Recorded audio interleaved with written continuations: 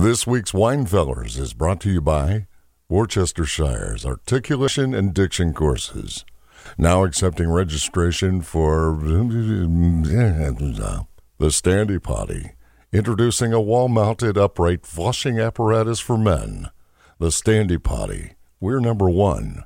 And River of Life Lutheran Church. You can't enter heaven unless Jesus enters you. Welcome to this week's episode of The Winefellers, right here on WHUP-LP, Hillsboro, North Carolina. I'm Joe, co-founder of TrueBottle.com, your professional source for wine auction prices, and my good feller Mark here, fine wine auction director with Leland Little Auctions. And together, we are the Winefellers! Winefellers, we got nothing to do except sit around here talking wine with you. Well, Joe had a bad day, got canned from the factory. He ran into Mark, said, I need someone to drink with me, and Mark said, Sure, feller. I can most definitely help you with that. How about some Roquefort cheese and a 1982 Chateau Lafite? all day, just drinking fine wine. The only thing left was to start their new life. As the Winefellers, we got nothing to do except sit around here talking wine with you. On the most remarkably transcendental episode of the Winefellers ever, we will be taking listener calls from the people just like you, meaning the common lesser folks and the riffraff. Then we will listen to a public service announcement and go over this week's wine news, all on this week's groundbreaking episode of the Winefellers. But first, it's a Winefellers super spectacular special surprise wine pairing event. But now, my favorite segment of the week. Wine, y'all. Your good fellers, Mark and Joe, explore the exciting world of tasting and pairing wine. And wine, y'all. And remember, we're always on the lookout for suggestions from you. So let's pop the cork right now on this week's episode of the Winefellers. Hey, Joe! Oh, Mark. Good Monday afternoon to you, I feller. am so excited to be on this show. I can't tell you.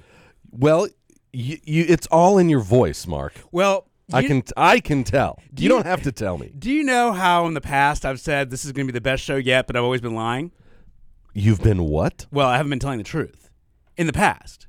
Wait a minute. Yeah. This is news to me because just last week, we went round and round about how every show we said was better, and it actually was. Well, so far I have not been telling the truth. I'm just admitting Mark. to. But what I'm telling you is today I am telling the truth. This is the best show we've ever had planned. I'm not kidding. Mm-hmm. This is it. I can't. Well, just wait. I mean, we have everything going on in this show. I'm gonna trust you this time, Mark, like I've trusted you every other time. What have you got for us? Well, we're going to start off with a super surprise wine pairing event. I just can't get over the fact you've been lying to me all these months. No, I haven't. Well, maybe a little bit. Well, was it this kind of lie? When you wrote the intro to the episode, you were lying because it hadn't happened yet. You didn't know if it would be the best show ever. But then it actually became... No, I always had some idea that it wasn't going to be. But I'm telling you, I'm wrong. This one is really going to be our best show. So we're going to start off with our wine tasting and pairing event. And what we're going to drink today is Aszu wines from Hungary. These are my favorite sweet wines. They're every bit as good as Sauterne dessert wines from France. We're drinking Tokaji Aszu. That is a Hungarian wine. It is a dessert wine, and it is it's sort of like Sauterne. It's made by grapes shriveled up by the Botrytis fungus. You mean like raisins? Yes. Oh. It's shriveled up like raisins. Oh my gosh. A fungus causes the grapes to shrivel up, and it causes residual sugar in the grapes, and it causes just a wonderful sweet wine, and that's what we're going to drink. Oh my gosh, shriveled up mold wine? That's exactly what we're drinking. I'm not kidding. And it's actually some of the most renowned, expensive wine in the world is mold wine, fungus wine, believe it or not. And it's made on purpose that way to make the grapes even sweeter and more wonderful. Oh, I'm so psyched. Now, this comes from Hungary. This wine comes from Hungary. Not that much great wine comes from Hungary, but this is probably their best wine. And let me just, for the listeners out there, the other big sweet dessert wine regions are in France for the most part. Right, especially made with the botrytis fungus. That would be mostly in France, but this is a wine made in similar method in Hungary. I see. So I would love for you to hear. You have some in front of you. Please try that. Yeah, of course. Let's. Man, this very sweet smelling. It's very sweet, and it has a great, refreshing taste. Often tastes like peaches, or in this case, kind of like apricots, actually. Man, that has some delicious flavors to it. And a little hazelnut and a little caramel. And we're going to be pairing it with Oh my God! goose liver pate. Are you kidding? No, I'm serious. This is such a treat. This is the best I show know. ever. Normally, Normally, you have me come in here, and for the surprise wine pairings, it's like the best seafood from the dollar store. I know. Or meat from a gas station. I know. This is like wow. This is an actual real lot. This considered actually the best pairing with this wine. Holy is often smokes. goose liver pate. So I want you to take a bite of the pate. This is the pate right here. And it has like nuts on it and stuff on a piece of bread. Oh, that looks so good. Try that. Now try the Sauterne. Oh my gosh. I mean the Tokaji. Wow. Mark. That's the Tokaji. It brings out the flavor of. This is incredible. Wow, that is. I almost want to just put on a record and eat this in peace. So with some privacy, because this is the best thing I've ever tasted. I know. So this is considered a most classic pairing of Tokaji Aszu is with foie gras, goose liver, and you can get goose liver at different places. You can make it yourself, but. This is really I could eat just this all day, and I'm not kidding. What? Now, the second pairing we have with this is manchego, which is... Let me back up 1 second. Sure. This goose liver pate, what are these nuts on the outside of it here? These are pecans on the outside of it. Mm-hmm. And that's traditional when you get this stuff? Well, no, you can make it any way you want. I kind of like it. Oh, yeah, it's great. And it adds a really nice some texture to it. Another flavor to it. So it's such a beautiful wine. And so so the next pairing is next to it is with the manchego. It's a Spanish. It's a Spanish sheep cheese. I see that. And it's rich and buttery, and it goes also well with sweeter wines. So try it. The cheese on a piece of bread with the manchego. The manchego.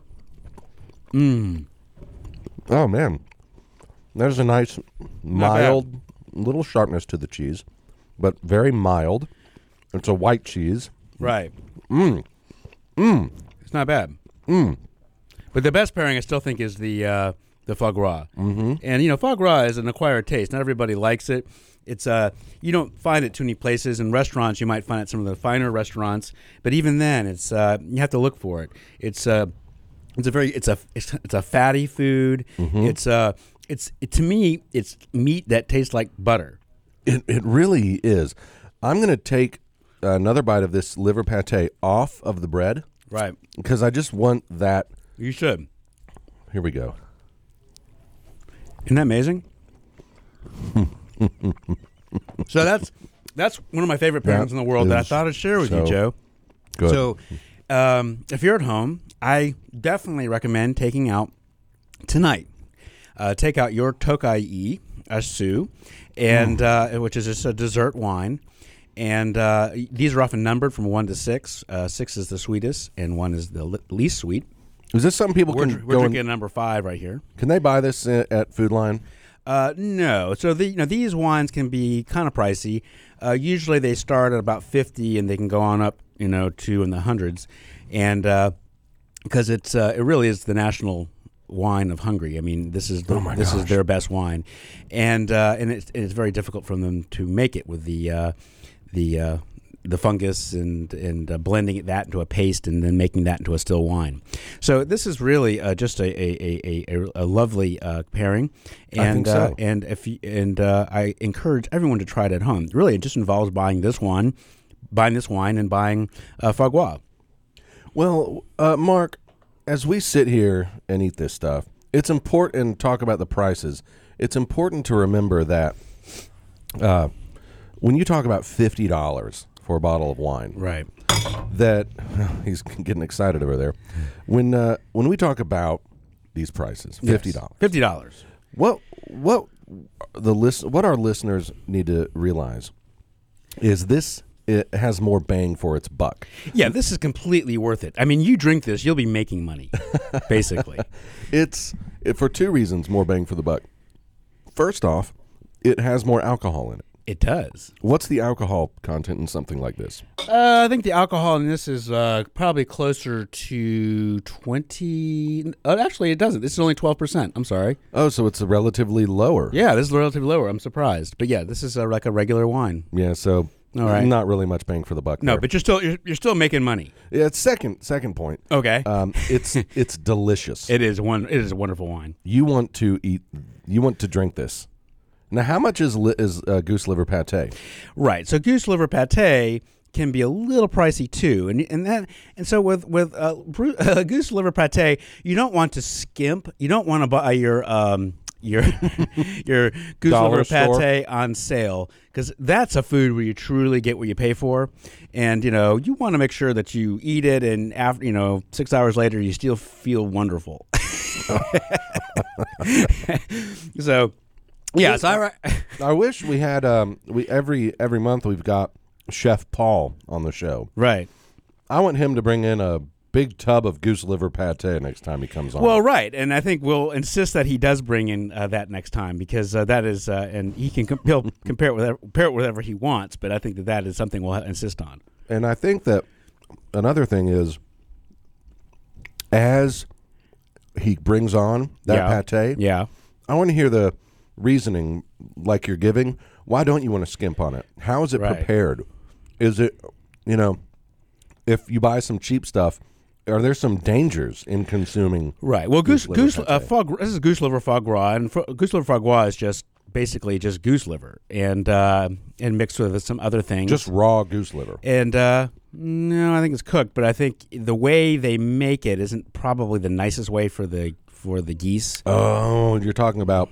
Yeah, this is not a good thing. Yeah, Mark. Well, right. So this is. I hate to bring in some unpleasantries here, but to make real traditional goose liver, geese are force fed with a tube down their throat to make them fat, and so that way their liver becomes fat, and which makes for a better goose liver. So it doesn't. Yes, that's not a very nice way to treat an animal, but that is how one gets the better. Unfortunately, it gets the better. Yeah, I know, and I just know the phones are going to light up any minute here. Well, they shouldn't, because we don't make the foie gras. We don't make it. We just eat it. We just eat it. And how is that supporting it? Well, I was going to say that in some sense, the goose as an animal has secured its place in the universe because it has such a delicious tasting fatty liver. And it's almost like it's done this to itself. Oh, I see what you're saying. Well, no, so you're saying it'll never go extinct because of its... Right, just like cows. They'll be around for forever. Pigs, bacon. Right, I see what you're saying. But the goose, we will keep it alive and torture it for eternity, as long as humanity exists. Well, we don't have to look at... I mean, that's a hard way to look at things, but we try to be really upbeat on the Wine Fellers, and I don't really want to end on a sour note like this, Joe. What can we say that's going to make it better? Well, I suppose that what we could, Mark, remember when we had the entomologist on the show? Yes, the herpetologist? Yeah, same thing, right? Yeah. Okay.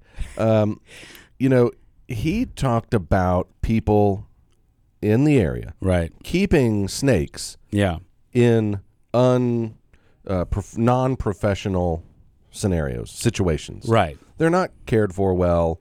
And you've already got, everyone likes to make, put the pressure on the folks who are force feeding the geese. Right. When if you look around here, not only are... You're saying, what are the geese's responsibility? Well, no, I'm saying this. Like, where is all the pressure on the snake owners who keep snakes in poor conditions? And not just that, dogs, cats, animals of all types. Now we are not fattening them to then only eat their liver, of course. Well, I mean, as far as I know, we're not.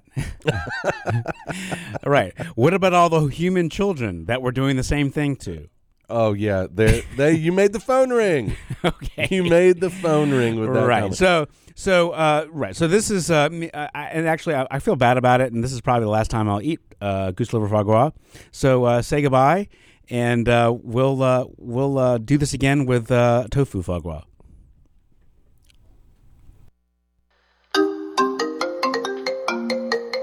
No, I need to tell them what's about to happen. Your phone is ringing. You're talking on the phone with us. One fella phone with us. Everything you hear is real. Right here on the Webblers. So what exactly is about to happen? You're talking on the phone with us. One fella phone with us. Everything you hear is real. Right here on the Webblers.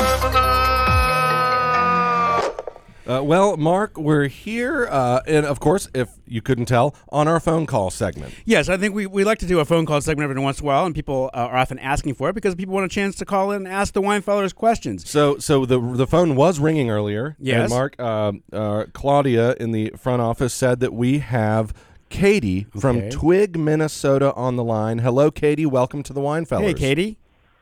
Well, hey guys, how you doing? Good to hear from you. I can't believe I got through. Well, I can't believe you got through either. We told them don't let people through, but you got in.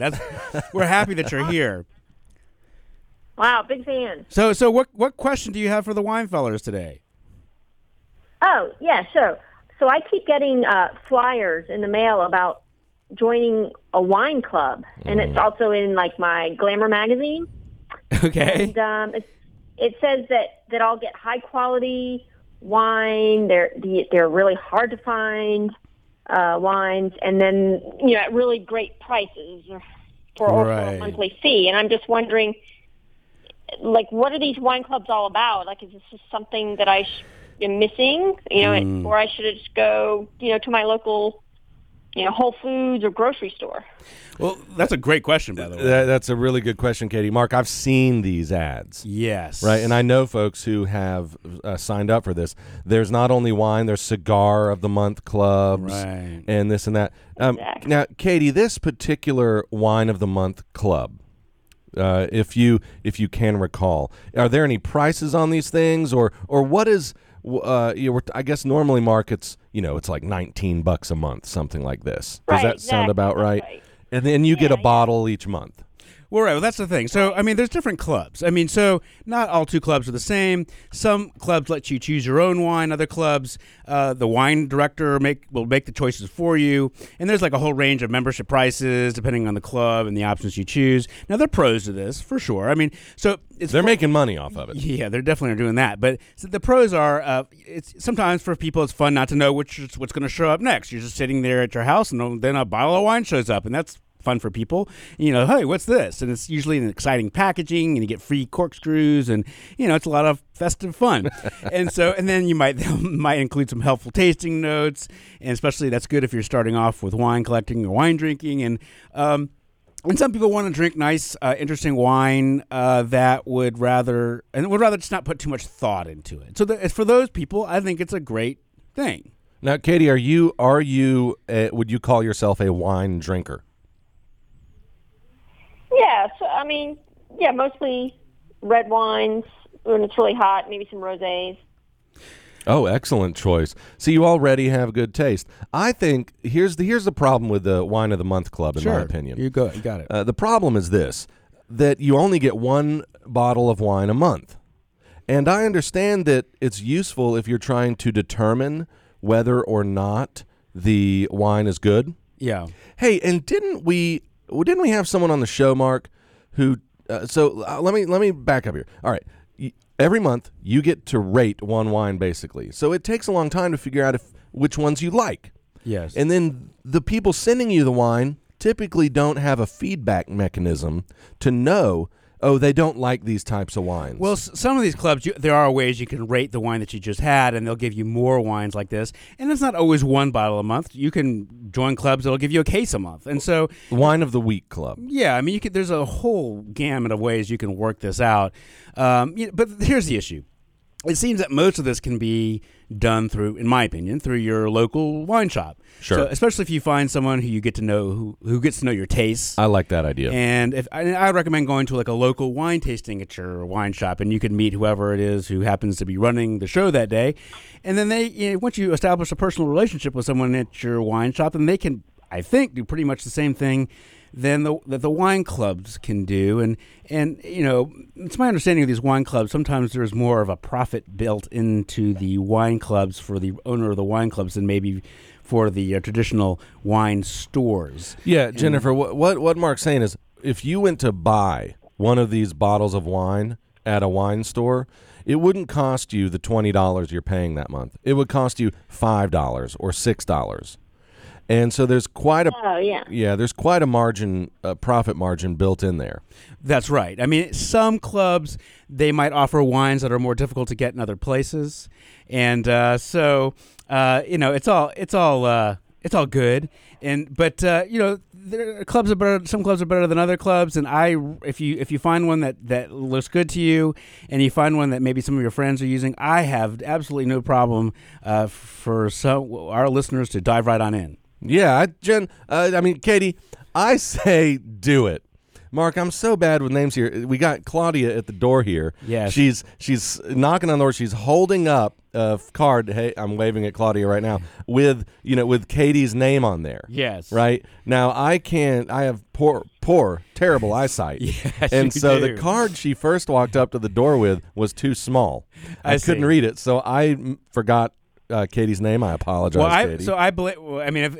Truth be told, I put this squarely on Claudia's shoulder. I mean, look, we seem to run through a lot of producers and a lot of phone people, a lot of answering people in the Wine Fellers, and we have to let people go from time to time. And look, that's part of it. And we're not, Claudia. We're not saying that we're letting you go today. Oh my gosh! I think you have her crying in the other room, Mark. No, Claudia, everything's fine. And Katie, sorry to drag you into this inner office drama, but here's my vote: go and try a few months of the Wine of the Month Club.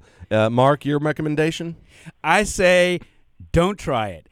Go to your local wine store and get a personal relationship with one of the wine geeks there, and I think you'll probably be happier in the long run. All right, Katie, thank you for your call. Oh, sure. Thank you. All righty. Mark, right. No, we have to tell them what just happened. Your phone is ringing. You've been on the phone with us. You talking on the phone with us. Everything we said was real. Right here on the Wine Fellers. So I was just on the Wine Fellers. Are you serious? You've been talking on the phone with us. Everything we said was real. Right here on the Wine Fellers. The Zika pandemic is reaching crisis proportions, spreading into the southern United States, with 9 cases diagnosed in Durham this past weekend. Your good wine fellers, Mark and Joe, are working tirelessly to find a cure and drink wine. But mostly drink wine. You're welcome.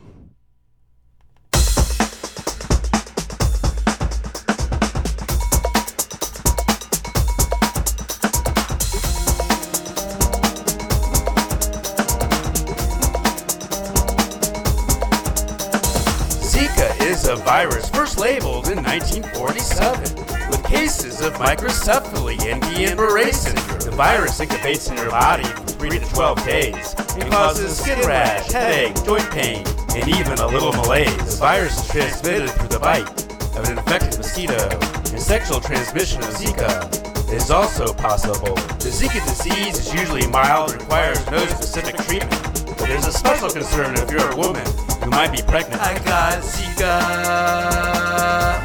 from a mosquito.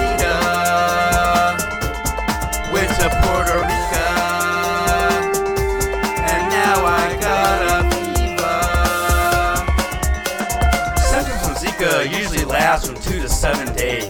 And if you live where Zika occurs, practice safer sex activity. There is no vaccine for Zika currently on the market. So consider placing screens under windows or using insect repellent. There's still much we don't understand about the Zika virus, and we need more studies to find out the disease's effect on the developing fetus. If you happen to live in a Zika-affected area, get rid of standing water breeding sites, but don't inflame hysteria. I got Zika from a mosquito. Was in South America. Now I got a fever. I got Zika from a mosquito. Was in Florida, and now I got a fever.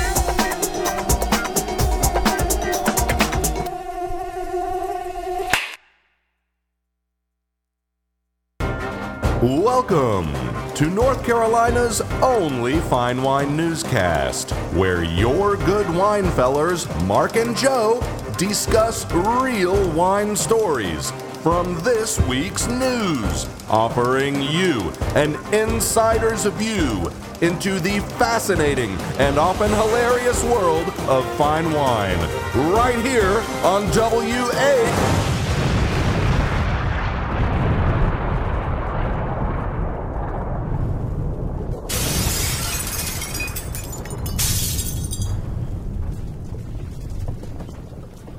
This week on the Winefellers News, is it true that most French men make good lovers?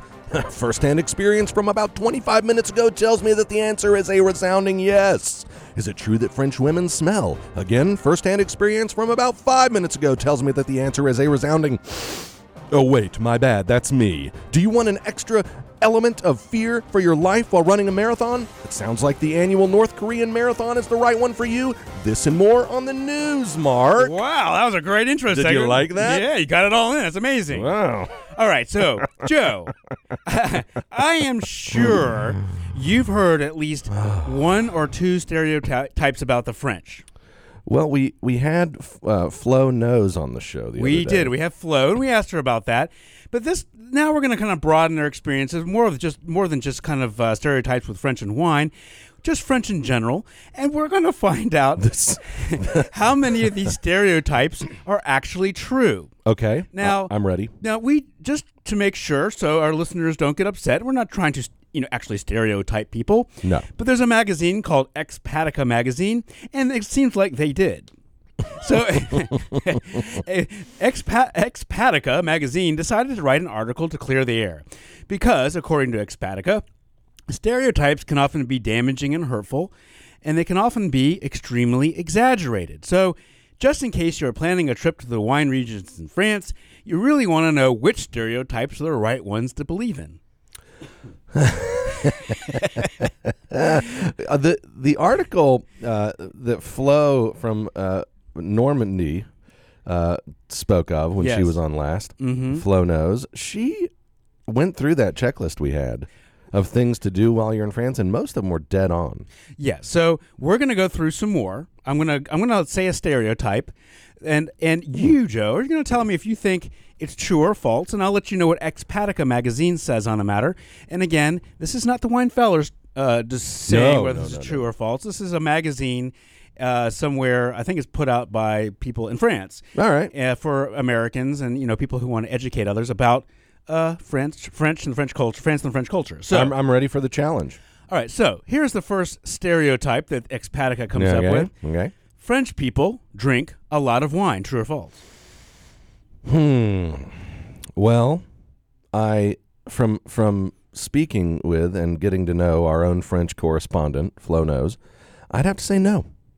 Well, the answer is yes, it's true. Oh. Wine is super cheap in France. You can actually buy a bottle of wine in France starting for about $2.50, and actually bottled water often costs more than bottles of wine. Well, when we were speaking with Flo from France, I remember. She said that they will drink a glass of wine only with food. That's true. Well, I think what she said is French only drink red wine with food. And if you're drinking red wine without food and you're sitting in a cafe, French automatically know that you're a tourist. Yeah. So I'm wondering if it's the French drinking all of the wine in France or the tourists. Well, I think French definitely drink their share of wine. So you got that one wrong. Okay. That's okay. We'll try the next one. But I did give you some good reasoning. You did. So the next one. French people drink. I'm sorry, I just said that. Ask me again. Let's see if I can get it right this time. French people wear berets. Yes, of course. False. Oh, gee. Well, what about the ones in the secret military service? Well, I think that's American, isn't it? Well, yeah, but we adopted it from the French military. I said French people. Ah. Thinking that all French people wear berets is like thinking that all Americans wear cowboy boots and fanny packs. Only a small percentage. No, you didn't ask me if all French people wore berets. Most. Only a small percentage of French people actually wear berets. So I'm right. Some French people wear berets. Well, most, in fact, the vast majority do not. Okay. It seems like maybe we're both right on this one, Mark. Well, I've never seen you wear a beret. No, but I do have a Special Forces beret. Oh, really? Do you just know somebody who was in the Special Forces, or you just like to pretend? I bought it from a surplus store. Oh, good for you. A military surplus store. You like to walk around and just have stolen valor. have people ask you about your time in the Yeah, because they take one look at me and say, wow, that guy, he was Special Forces material. Yeah, you tell people, yeah, I was in the Green Berets. And they say, but yeah, your beret is yellow. I'm colorblind, I didn't know. It died in the wash. Okay, so the third one. All French women dress well. Most French women dress well. Well, that's up for debate because some people may consider a dress well, some not. Well, I'm going to need a true or false from you on this one. Oh, man. True. I think most French women dress just fine. How could you be doing this poorly? What? The answer is false. Oh, come on, Mark. I mean, I don't think you got any of them yet. The stereotype that all French women dress like supermodels out of a... well, you didn't say supermodels. No, but I'm saying the stereotype that they dress like really well, like, supermodels is... No, you did not use supermodels in the question. Okay. In fact, they pretty much dress the same as they do in the United States with one small caveat. Okay. The French wear lots of scarves. That's what it says. The French wear a lot of scarves, and they tend to wear some nicer shoes than Americans. If you're wearing a scarf, in my opinion, you're dressing well. Yeah, I mean... So therefore, most French are dressed well. Yeah, so the other day I went running, as you know. I usually wear in a hot day like this, like a tank top and shorts. I put a scarf on. I dressed myself up a bit, and it looked nice. I bet. Did any French tourists come asking you for directions? I don't know. I mean, it's the kind of thing. It makes you look run faster. It makes you look like you run faster than you're running because you're running fast, and the scarf is tailing behind you. And it's a scene. So a runner's scarf. Yeah, it's a runner's scarf. Well, if a runner's scarf is silk. I think I got that last one right, Mark. Okay, so the fourth one. Okay. Boy, I really want you to get one, Joe. I'm trying. French women don't shave. All French women? Well, okay. French women relative to United States women don't shave. Do women in France shave? You're talking about shaving their... Do they shave? Well, no, their legs, arms. their arms, do they shave their arms? Armpits? Yes, is it less likely to happen with French women than American women? I'd say given all of the beauty products for sale on TV during the Super Bowl, razors and lipstick, and how infatuated most people here are with self-image on Facebook, I'd say we do way more shaving here. Okay, so the answer is false. So you got it wrong again. Well, no. Yeah. French women do shave a lot. The proportion more than here. The proportion of women in France who don't shave is the same as the United States. So it's equal. It's equal. You said it was more. So again, I can't believe you. I didn't know equal. You said it was true or false. Equal is not an answer. That's false. I don't make the rules. This is I'm bombing, Mark. I know. This is Expatica magazine. Man, before you go to France, you need to learn some stuff. Well, I'm learning right now. Right here on the Wine Fellers. Here on the Wine Fellers. Hey, if you're just tuning in, I have to say this every time, Mark. If you're just tuning in, you are listening to the Wine Fellers with your good fellers, Mark and Joe. Follow us on Instagram. Get us on the Twitter. Look at us on the Facebook. And I guess subscribe to the podcast on iTunes. Yes, and right now we're going over a wine story from Expatica magazine that goes over typical stereotypes attributed to the French, and we're going over whether they are true or not according to that periodical. And I see you waited until after the wine tasting to quiz me. Yeah. I'm a little slower right now. Oh, is that why? Yeah, of course. No, I want you to succeed. What's the next? Just give me the next question. French people smell bad. Okay, French people, on average, I'm going to make this more so it makes it more sense. French people, on average, smell worse than Americans. See, however I answer this, I'm insulting someone. Really? Well, how are you insulting? I don't understand. If I say the French don't, then it implies Americans smell.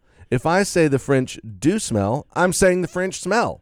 Well, I think either way, I am insulting people. Well, I'm all about the truth, Joe. So let's go with the truth. What do the French do? What's the answer? Do French people smell worse than Americans?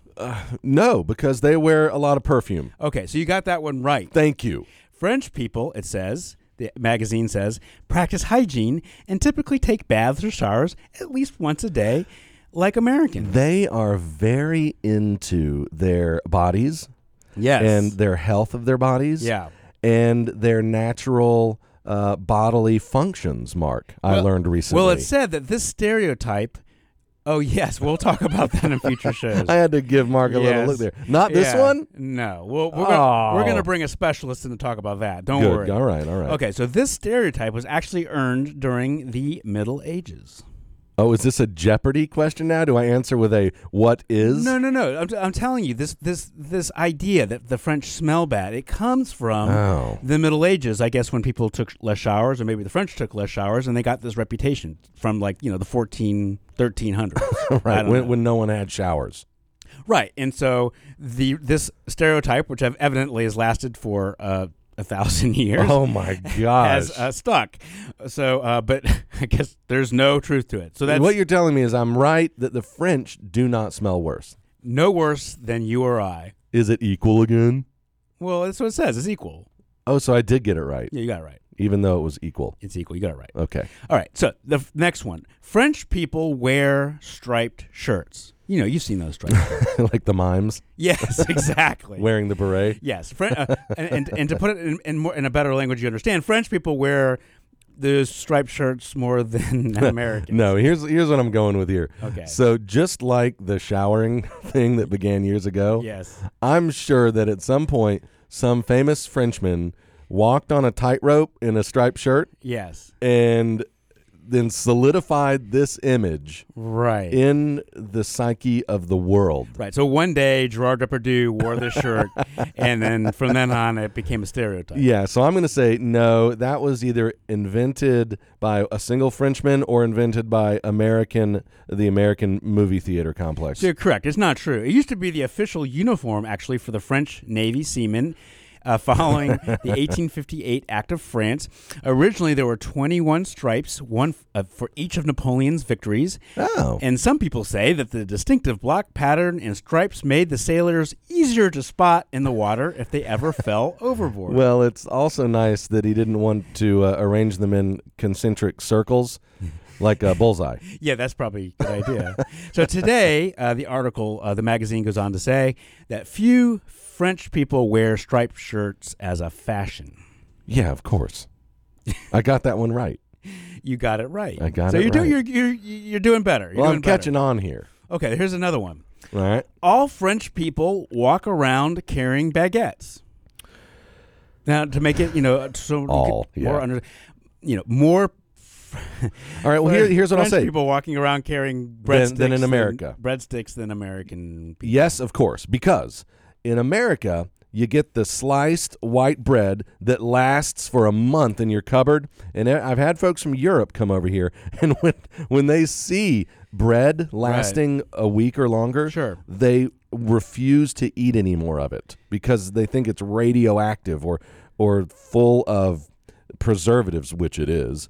So Is that true, or is that yeah, another absolutely. French No, stereotype? man, bread in the U.S. lasts freaking forever. Okay. Put a McDonald's cheeseburger out on the dashboard of your car, it'll look exactly the same in 4 weeks. Well, all right. I mean, is that Not a is that lick the, of mold on is that the bread. only thing we have it compared to is the bread on a Big Mac? Well, here's what I'm saying. Okay. Any bread. Go out and get any bread. In America, we like bread to last a long time. Over in Europe, you're buying bread more regularly from local bakeries, even supermarkets for that matter.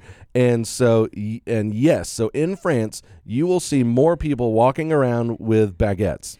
But I mean, they're basically saying that people are just doing the stereotype is like everyone's just walking around with a baguette in their hand. There are more people in France walking around with baguettes in their hand per capita than here in the U.S. All right, do you know what the answer is? I already know what the answer is. Here's what the Expatica says.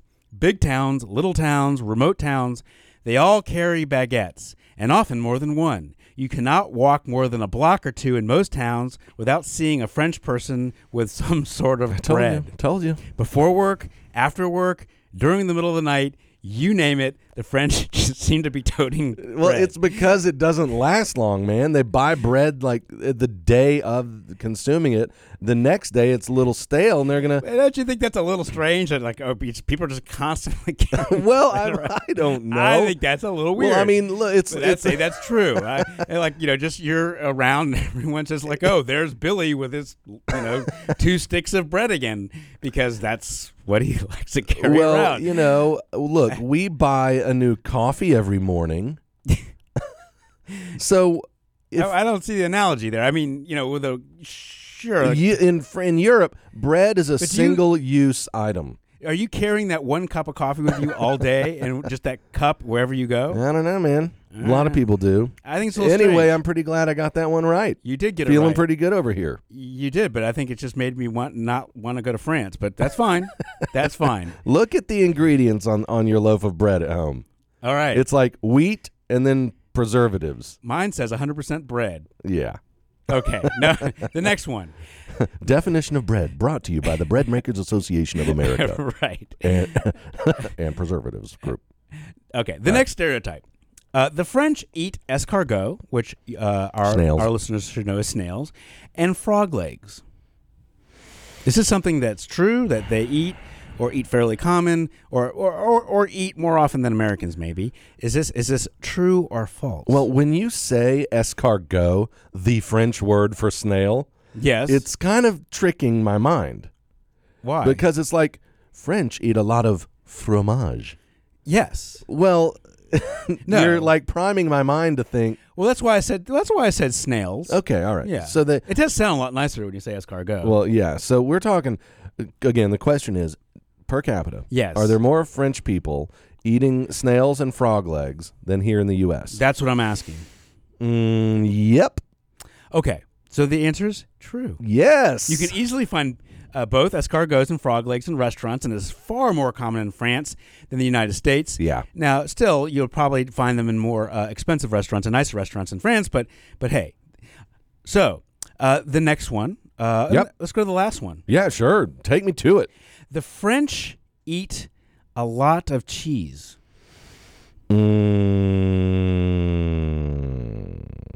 More cheese than Americans. Yes. No, wait. Are we talking more cheese? Processed cheese like Velveeta and American well, it doesn't sliced say cheese? any cheese. If cheese per capita. Just say cheese per capita. I don't know, man. Are we counting things like macaroni and cheese in the U.S.? Yes. Oh, then the U.S. eats way more cheese. No, you're wrong. French people eat a lot of cheese, and cheese in the cheese sections in the supermarket are usually huge. It's a big part of French life. Eating cheese is institutionalized at a very young age in schools, and even in preschool, cheese can be served 3 to 4 times per week. The only caveat is that cheddar cheese is never served in the schools. Jeez. I'm going to call... Do you know why? It doesn't fit their national palate. Cheddar cheese is an English cheese. Ooh. What about Roquefort? I'm pretty sure that's French. Oh. What?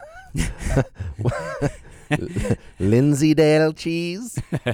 I don't know about that one. Hey, so I'm gonna call on this last question. I'm gonna call shenanigans, Mark. Why? I'm calling an official Winefeller shenanigans because I don't think they did this study correctly. If you look at how many times kids in the U.S. are eating microwaved cups of mac and cheese and Lunchable cheese. Well, I guess if you count that and like nacho cheese. Dude, we're in like cheese in the middle of the hot dogs. Yeah. There's cheese everywhere. Yeah, I mean, if you count that as cheese. So yeah, we can take issue with that. Heck, we even have the Cheesecake Factory. That's right. So I mean, who knows who eats more cheese? Let's see you top that, French. I mean, that's all I'm saying. Okay. We need some independent verification. Because when I went to one. France, all they had was the fromage factory. Oh. Okay, so the second story. That sounds like a horrible place to go eat. It's not even cheesecake. It's just the cheese factory. The fromage factory. The fromage factory. Oh, all right, God. Our second story. Yeah, I'm not even gonna let you do this. No, this is good. And I'm cutting this off. No, this is good. No, because I know what it's gonna. I read the synopsis. It's different than you think. And it mentioned North Korea, and I said no more North Korea on the show. If you're tuning into the Winefellers for the first time, we seem to have more than abundance of stories that associate wine with North Korea for whatever reason. It just seems that that's what happens. Because you do that. Well, no, that's what's hot in the news, and I just that's what people are Instagramming and Twittering. I can't prove that false right now. No, you can't. So the second story. Now, this actually has to do with wine, sort of, but actually has to do some with more of my favorite pastime that I mentioned to our listeners is running. And looking up North Korean news stories. And looking at North Korean news stories. All right, go. Two of my favorite pastimes. Let's get it over with. So the world recently flocked to North Korea for the world's strangest marathon. The world did not flock to North Korea. All right, they didn't. The best attended Pyongyang marathon ever took place with around 1,000 foreign runners descending on the North Korean capital to take part under the watchful eyes of strict guards and soldiers. Sounds like a blast. The day after Pyongyang claimed it could guarantee it could launch a nuclear attack against the U.S., residents lined the streets of the city to cheer on local and tourist runners. During the race, oh boy, foreign runners were not allowed to interact with the local residents lining the streets and vice versa. Weird. However, according to the creative projects manager of North Korea, Hwan Moshidian, genuine interaction does happen, usually with eye contact or smiling. Plenty of interaction. Yes. Although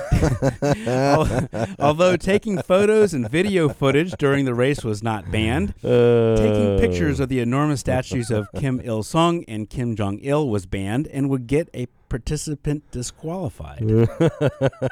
Hey, there's one other type of communication that they participate in over there. What? They do a lot of crying, not just smiling and looking. There's well, you remember when Kim Jong-il died? Yes, I remember. Everyone cried. Well, no, I'm trying to find over the top. Kim Jong-il. Yes. Oh, who's the guy now? Un. Yeah, not you're right. Kim Jong no, they're not crying for him. So a more serious offense was if you decided to take pictures of the generals or any of the leaders sitting in May Stadium, which is the largest stadium in the world. According to says their propaganda team. I think it's actually huge. According to a participant from London, Miss Huang, if you take any pictures of the leaders, you're in big trouble. Sounds like an interesting marathon. Consequences of failing to comply with rules such as these can be dire. For example, Otto Warmbier, a 22-year-old U.S. student, is currently serving a 15-year hard labor sentence in North Korea for the crime of removing a propaganda poster from a hotel last January. I remember that story. Man, he got the freaking book thrown at him. I know. That was pretty bad. I mean, he didn't he get like 18 years hard labor? He got 15, yeah. He's a goner. So guards lined the entire 26.2-mile race route to ensure that no one stepped out of line. But despite runners describing the mood at the event as solemn, it was said that the hosts of the race were still welcoming. Was this news article written by their news agency, Mark? I don't think so. So behind the guards that line the entire race route, and we're talking about 26 miles, were thousands of cheering North Korean residents. Now, this is interesting. Occasionally, running foreigners attempted to high-five the North Korean residents. This is a true story. Unfortunately, the residents often incorrectly interpreted this gesture as the runners were trying to hit them. Oh, my gosh. Are you serious? Yes. So this was a clash of East meets West. So the West, the runners, and they're all happy, and they're trying to high-five the bystanders, and the bystanders are like, why are the Westerners trying to hit us? Hey, see? Our dear leader's correct. They hate us. Oh, this is a horrible thing, Mark. So most of the bystanders on the race route stood on the sides of the roads, repeatedly shouting, "Annyeong, annyeong," which means hello. So... Many runners mentioned that the city of Pyongyang was clean and has a very unique atmosphere with some beautiful architecture, but there were not many cars. And runners said the atmosphere in the huge stadium where the race ended was mostly jovial and supportive. In the stadium, tens of thousands of cheering locals greeted the 1,000 participants.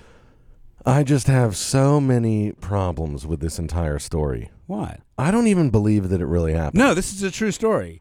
Every year, because I like to run, and every year they hold this marathon in North Korea. Now, you know this is true. This is a true Do you know story. anyone who's participated in this? No, I think it's probably harder for Americans to get in on that. And there's some people who, rightly so, say that you shouldn't run it because they have an abysmal human rights record, and it wouldn't be right to support a country such as North Korea as they do that. So that makes sense. Hey, Mark, I just found that picture. Yes. Where Kim Jong-un is standing with a group of women and children. Yes. And they're all just trying to hold back the screams and tears of fear.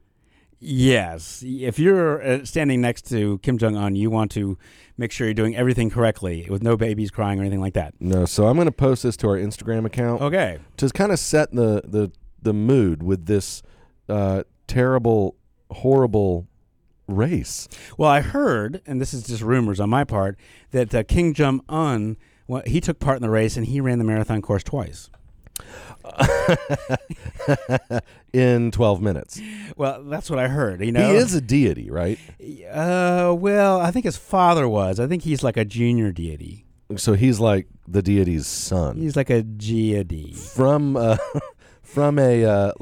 half human, half god sort of thing. Yeah, I'm not sure. No, I'm pretty sure his father is considered a deity. Right, but this guy was created out of the womb of a humanoid. I don't remember the exact story, but I think a lion was involved, and of course, toothpicks. But there's something like that. But that's what that is our North Korean news story, and you can understand why this is an important story to say on the Winefellers today. You really played it close on this one, Mark. What do you mean? Well, I halfway through that story, I almost just stopped the entire show because it still is very strongly about North Korea. It was basically only about North Korea. Well, we talk about the news. We talk about North Korea and wine. Yeah, and this was more like North Korea and running. Did I not mention wine? Well, I kind of blacked out in the middle of it from rage. Okay. So I might have missed something about wine in the middle of the story. Well, I think maybe what I didn't mention is that I think after the race, there were probably some participants, it didn't say this in the story, but there were probably some participants who enjoyed a nice glass of Korean wine. That doesn't make you have a hangover, if you'll remember. Well, guys, you've heard it here on the Wine Fellers. We're basically a show about drinking wine and talking about North Korea. In a good way. In a good way. In a very good way. Mark, it's been a pleasure. I can't wait until we're back next week. All right. You've been listening to another exciting episode of The Wine Fellers, North Carolina's only fine wine radio program. And I've had such a great time today, Mark. Me too, Joe. But the good news is that the fun can continue online. You're absolutely right. Visit us online at thewinefellers.com, where you can learn more about today's program and listen to previous shows. See you next week. Songs and melodies change and sway, but they still stay the same. The songs that we sang when the dark days come are the songs that we sang when we chased them away. If I ever found a pot of gold, I'd buy bottles untold of the nectar of the vines. 'Cause I'm gonna die with a twinkle in my eye, 'cause I sang songs, spun stories, loved, laughed and drank wine. Tomorrow is another day. The cats are out to play. That old rusty spaceship wants to sail into the Milky Way again on a river of red wine. Run, run, run, run, run, run, run, run, run, run, run, run, run. Let's have some fun, fun, fun, fun, fun, fun, fun, fun, fun, fun, fun, fun, fun, fun, fun. We'll drink, drink, drink, drink, drink, to drink, drink, drink, to drink, drink, drink. A toast to the sun, sun, sun, sun, sun, sun, sun, sun, sun, sun, sun, sun, sun, sun. Run, run, run, run, run, run, run, run, run, run, run, run. Let's have some fun, fun, fun, fun, fun, fun, fun, fun, fun, fun, fun, fun, fun, fun, fun. We'll drink, drink, drink, drink, drink, to drink, drink, drink, to drink, drink, drink. A toast to the sun, sun, sun. In summer, the bushfires rage and rage and rage on such beautiful days. And we fight them with water that runs through the cracks. Water we're desperately trying to save. So I'll just live on wine and water my vines and sleep on the wind with the fires right behind. And sing on the beaches and swim through the night. I will cry past the wine, past the wine, past the wine.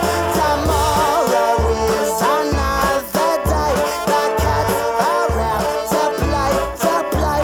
That old rusty spaceship wants to sail into the Milky Way again on a river of red wine.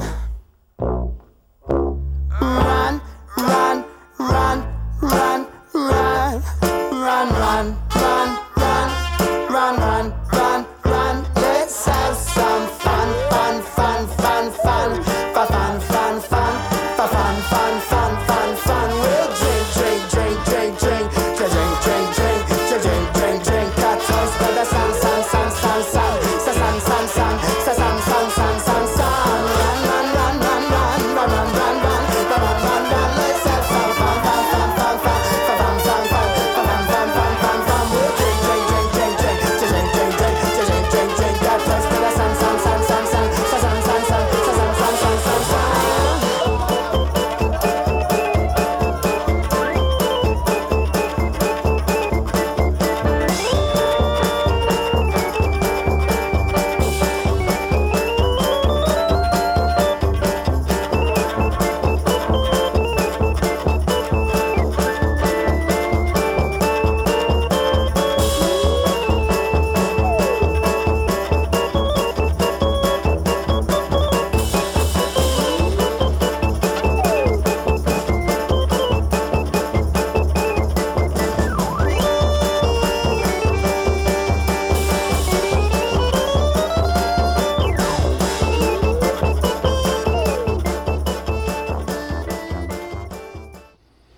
good evening